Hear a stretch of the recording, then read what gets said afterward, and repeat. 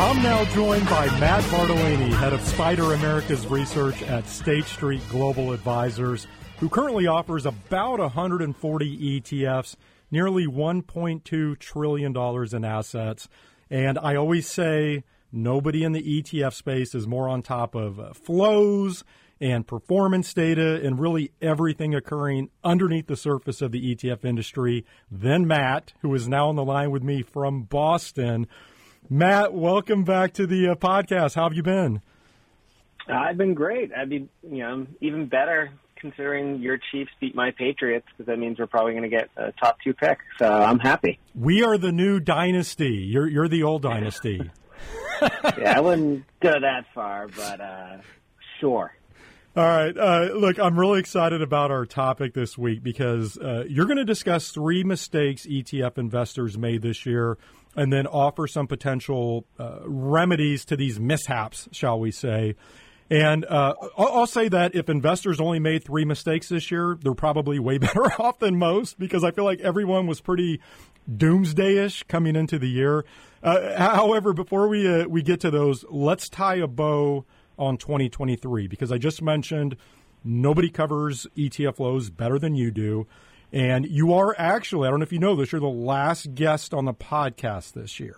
So that's great. Yeah, so just give us your overall summary of 2023 as you look back on what we saw from ETF flows. Yeah, I mean, it's been an interesting year. So as we stand today, $546 billion. So that'd be the 4th consecutive year that ETFs have surpassed $500 billion of flows in a calendar year. It's the 3rd most, right behind 2022, which had $618 billion, once you account for the mutual fund to ETF conversions. And then you had $905 billion in 2021. So pretty strong year. What I think is interesting when you dig beneath the surface, though, is that 80% of those flows have gone to 2 mutually exclusive groups. So roughly about 55% of those flows went into low-cost vehicles. In low-cost ETFs, roughly, based on our definition, which I think is pretty rigorous, they basically have a 48% market share of overall assets. So it's obviously an increasing amount of usage, right? 55% share of flows versus 48% market share. The other flows, 25% of them went into active funds. And active ETFs only have roughly about a 6.5% market share. So a massive uptick in usage, particularly given that overall active flows this year are $125 billion, which is a record, and assets have now swelled to $523 billion. And there are, 1,300 active ETFs out there, which, that's a big number, but some of it's a little bit inflated because of those defined outcome funds that have calendar year vintages. But still, it's pretty noteworthy. And I think the fact that those 2 areas receive such large inflows reinforces the secular usage of ETFs for strategic asset allocation purposes, and not so much that ETFs are just for the tactical sort of day trading varieties. But I think the other thing is, again, sort of, bifurcating what we've seen over the last 2 months, where this rally was really kickstarted with the idea of, rate cuts.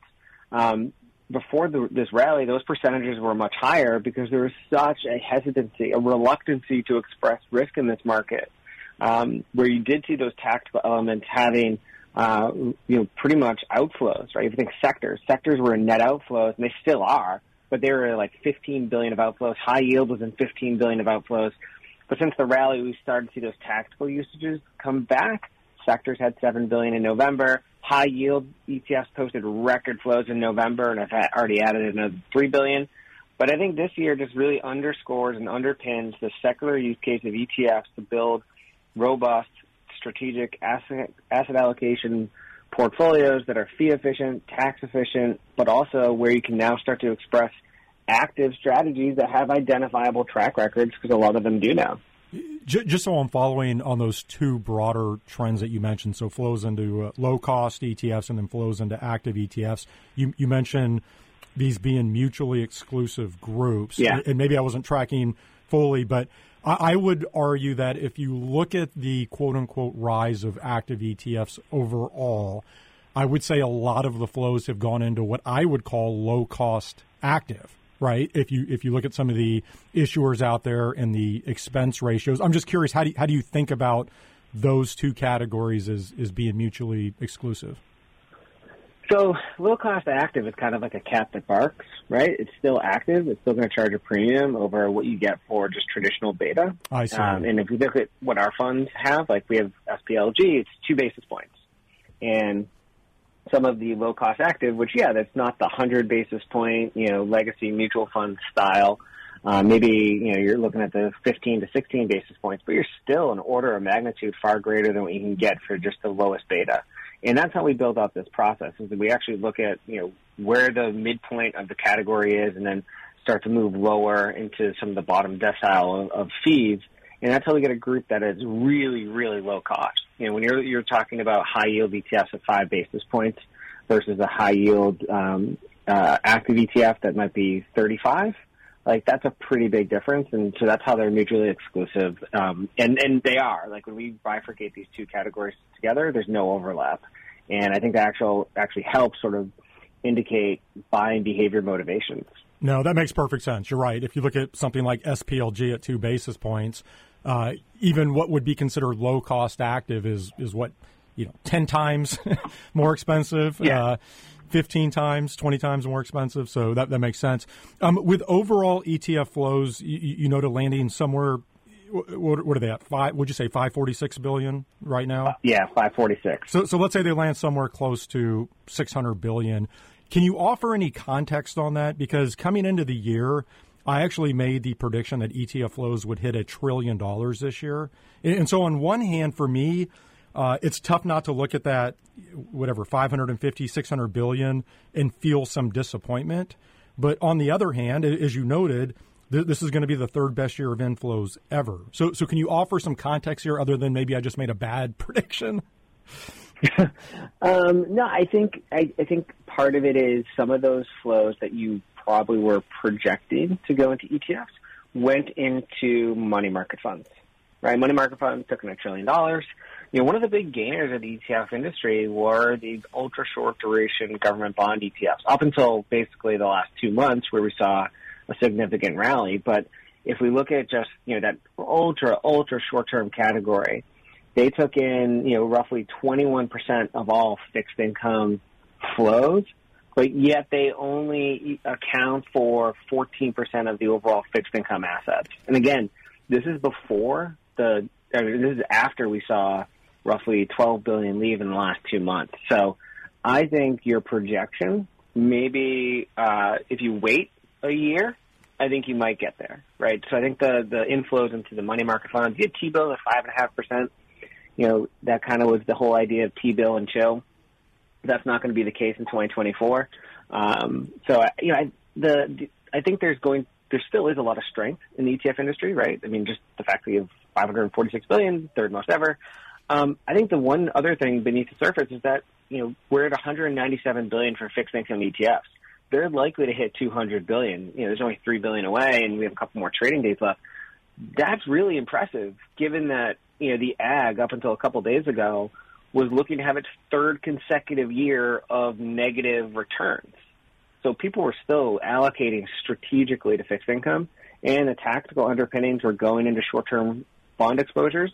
But when the rally flipped, where'd they go? They went into high yield, right? And I think that sort of showcases the diversity and the choice within fixed income ETFs as well. I'm just going to use your first point on money market funds as the big excuse for my bad prediction. I like that. Flows into money market funds, which I do think there's a lot to that. It's like why Patrick Mahomes isn't going to win the MVP this year. There's no wide receivers. Still a good quarterback. This isn't any wide receivers. All right, let's continue with the sports analogies because I love to have you talk about fourth quarter ETF flows. And for listeners who aren't aware, you publish a monthly piece on ETF flows, and I would say like 90% plus of these have some sort of sports reference, right?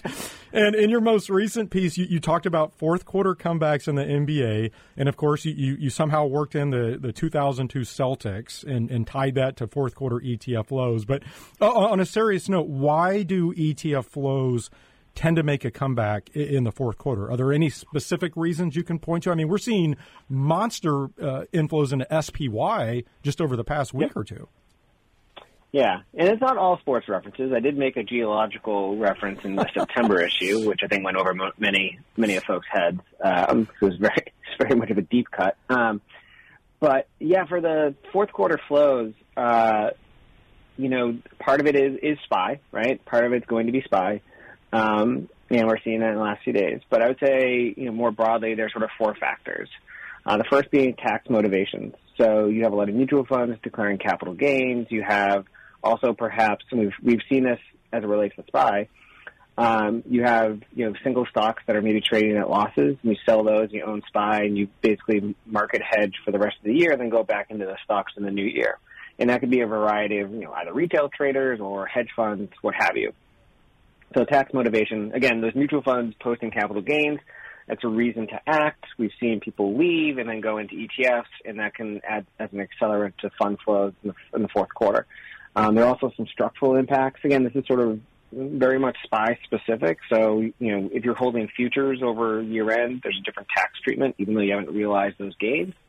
You could hold SPY instead of futures, and therefore you're not going to be subject to those tax consequences on an unrealized basis.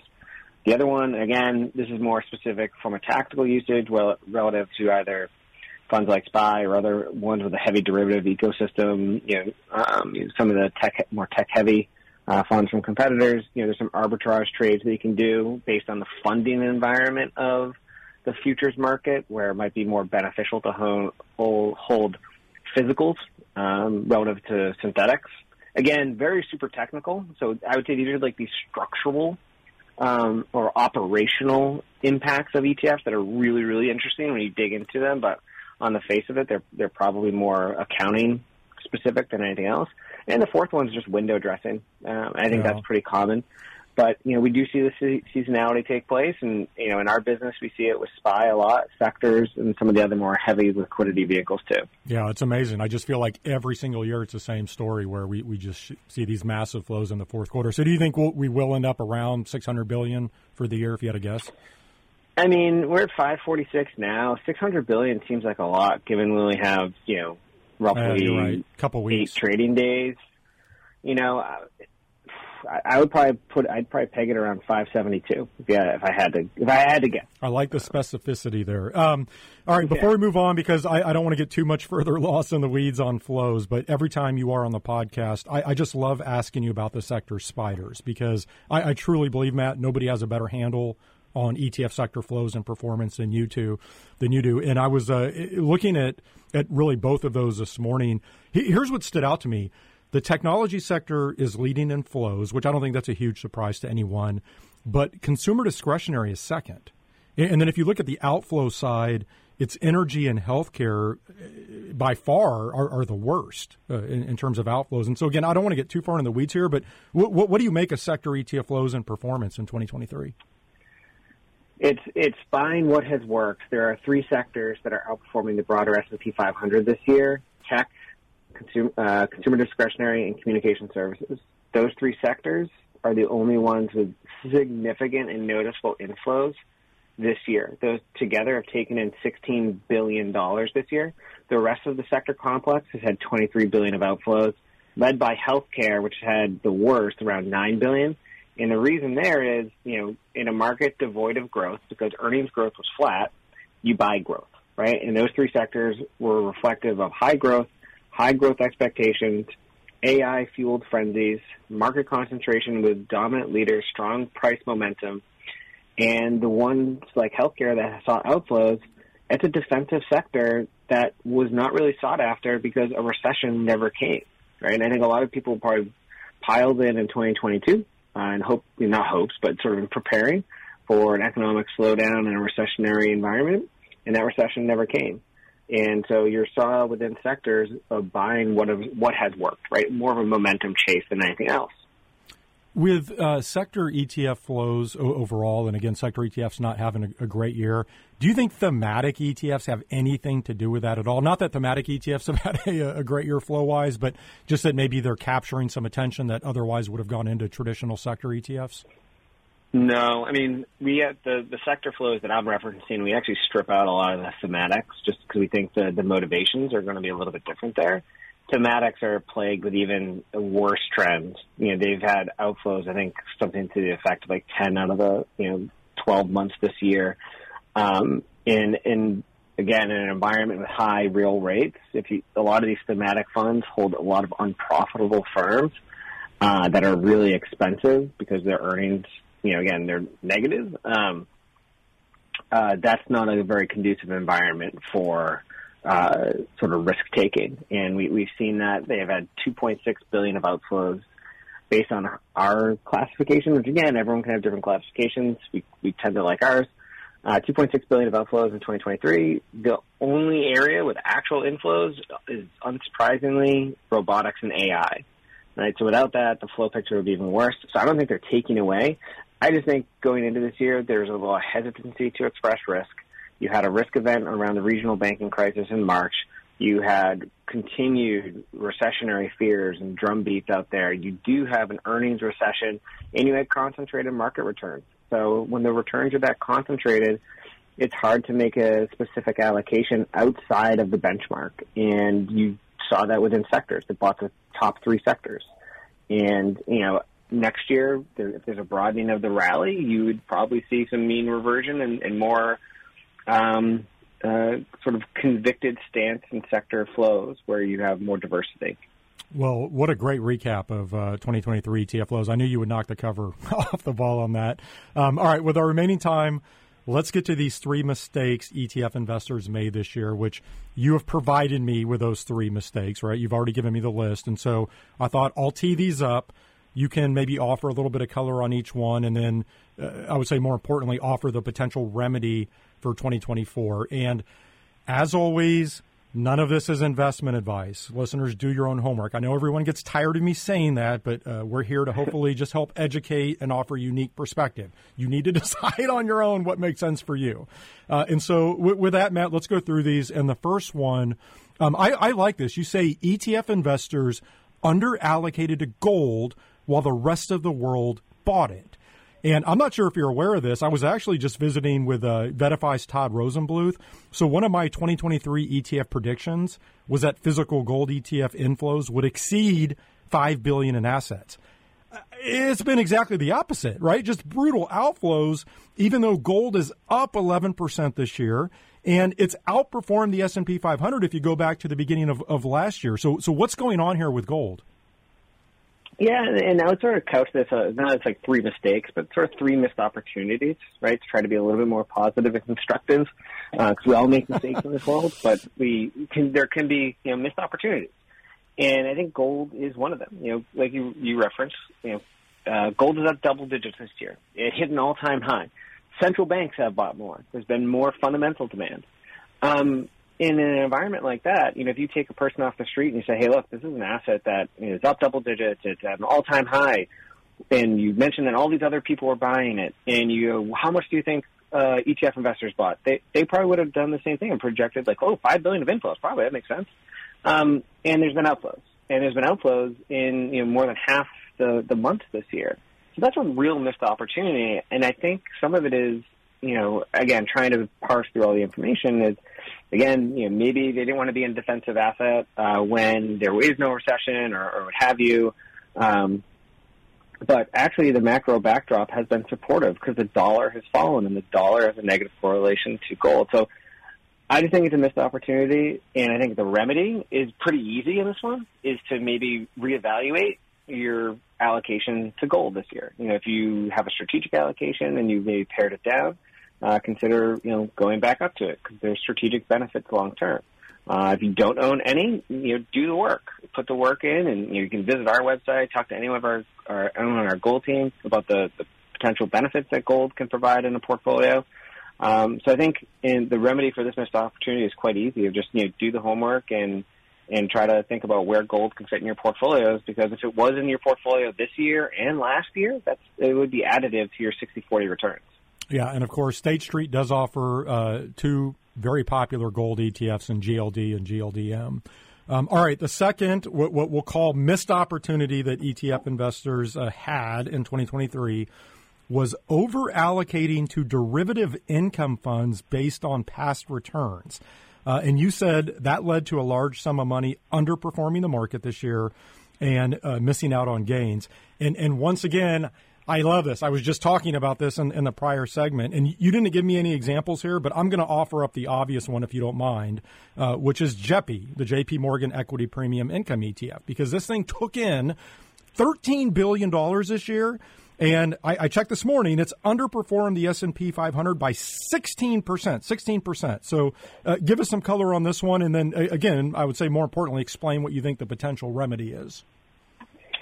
Yeah, I mean, this isn't sort of admonishing any single fund. The derivative income category is there to produce income, and the way you do that is by modifying a risk factor, by selling volatility and selling calls to funnel income back into the strategy.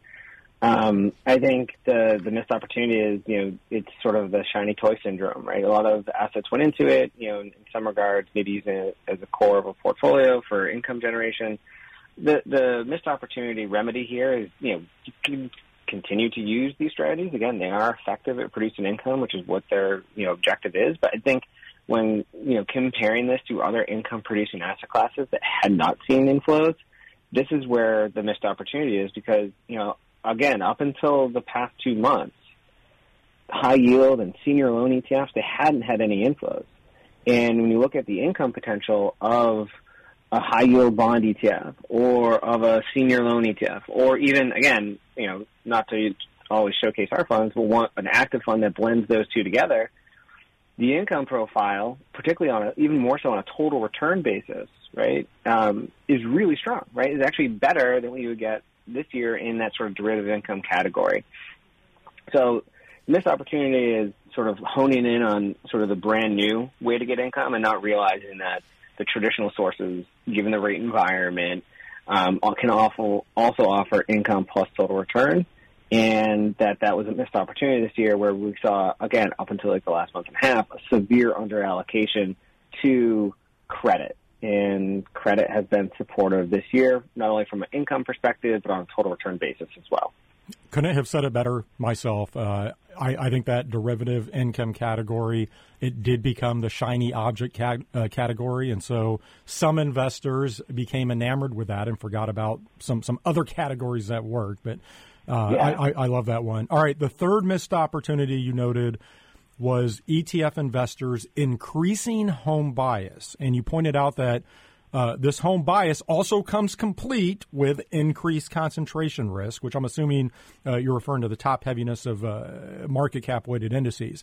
Now, I do have a pushback for you on this, and that's because I think I know what you're going to say. But first, give us your rationale and the potential remedy on this. Yeah, so the home bias comes from the fact that 80% of equity flows have gone into U.S.-focused exposures this year, which is right in line with the AUM. So the home bias has been like ongoingly implemented for basically the life of ETFs. But the home bias is reinforcing that concentration concerns because this year's returns were heavily concentrated, where the Magnificent Seven made up 2/3 of the S&P 500's return, and those stocks now make up 30% of the overall market capitalization. So the home bias is now really a Magnificent Seven bias as well. Now, if you think about it in then massively super back-of-the-envelope math, right, says if 80% of the flows went into U.S. exposures and 7 stocks make up 30%, all else equal, you're looking at roughly 20 to 25% of all the flows went to just 7 stocks. So home bias is now concentration risk. Now, you can parse out this missed opportunity in many different ways, and your pushback is 100% valid. And maybe the home bias doesn't mean anything more because how much, particularly those 7 firms, but also others within the U.S., how much those firms generate revenue overseas. So the S&P 500, compared to maybe 30 years ago, is way more globally diverse from a revenue perspective. But the big thing about this is that regionally, drivers of returns are very different. And if you have different drivers of returns, that can lead to diversification. I think a good example of this is that I bet if you ask anybody, they say, what was the best performing region this year? They'll just be like, oh, the U.S., not realizing that the Eurozone equities have done better year to date as of today. So that's kind of a missed opportunity if you're only allocating into the U.S. So I think that's kind of it. The whole takeaway is that maybe it's okay to have a bit of a home bias, just given how globally diverse firms are. But maybe don't do 80% of the allocation. Maybe come down a little bit, 70%, bring in some diversification, pick up how, different regions are impacted differently by, different economic trends or what have you. So this missed opportunity is just sort of understanding how your money is being allocated. And strategically, if you're always doing 80%, that's concentration risk too. Yeah, we only have about a minute left. My main pushback on this, Matt, is that international stocks have been a dog for the past decade now. Like if I look at two ETFs tracking the MSCI EFA and MSCI emerging markets, they're up about 53% and 18% respectively over the past 10 years versus the S&P 500 up 213%. And those numbers actually get worse if you go back, say, 15 years. And I just feel like every year we keep hearing this is going to be the year for international, right? Just wait. It's undervalued. U.S. stocks are overvalued. This is a no-brainer. And just about every year we're disappointed. Now, obviously, and I've talked about this plenty on the podcast, I'm a believer in being globally diversified. I just think it's difficult for a lot of advisors and investors when you look at that allocation. Again, go back 10, 15 years, it hasn't done much in a portfolio. So I just think it's going to be hard for people to increase that exposure until they see a reason otherwise. Yeah, I mean, I don't disagree. I just think if you're going 80% into the U.S., maybe you're leaving a little, putting too much into one allocation. And I think that's the big thing is just sort of understanding how the assets are being implemented. And, like I said, 70% is just a little bit better. And so that's sort of one of the missed opportunities is just the fact that, again, Eurozone equities did better this year, but also this home bias is now manifesting itself into sort of concentration risks. And perhaps you can even go into like mid caps or small caps. So there's just different things you can do from an allocation perspective. Well, Matt, we will have to leave it there. I hope you and your family enjoy the holiday season. Certainly look forward to connecting again in the new year. Thank you for joining me this week. Yeah, thank you. That was Matt Bartolini, head of SPDR Americas Research at State Street Global Advisors.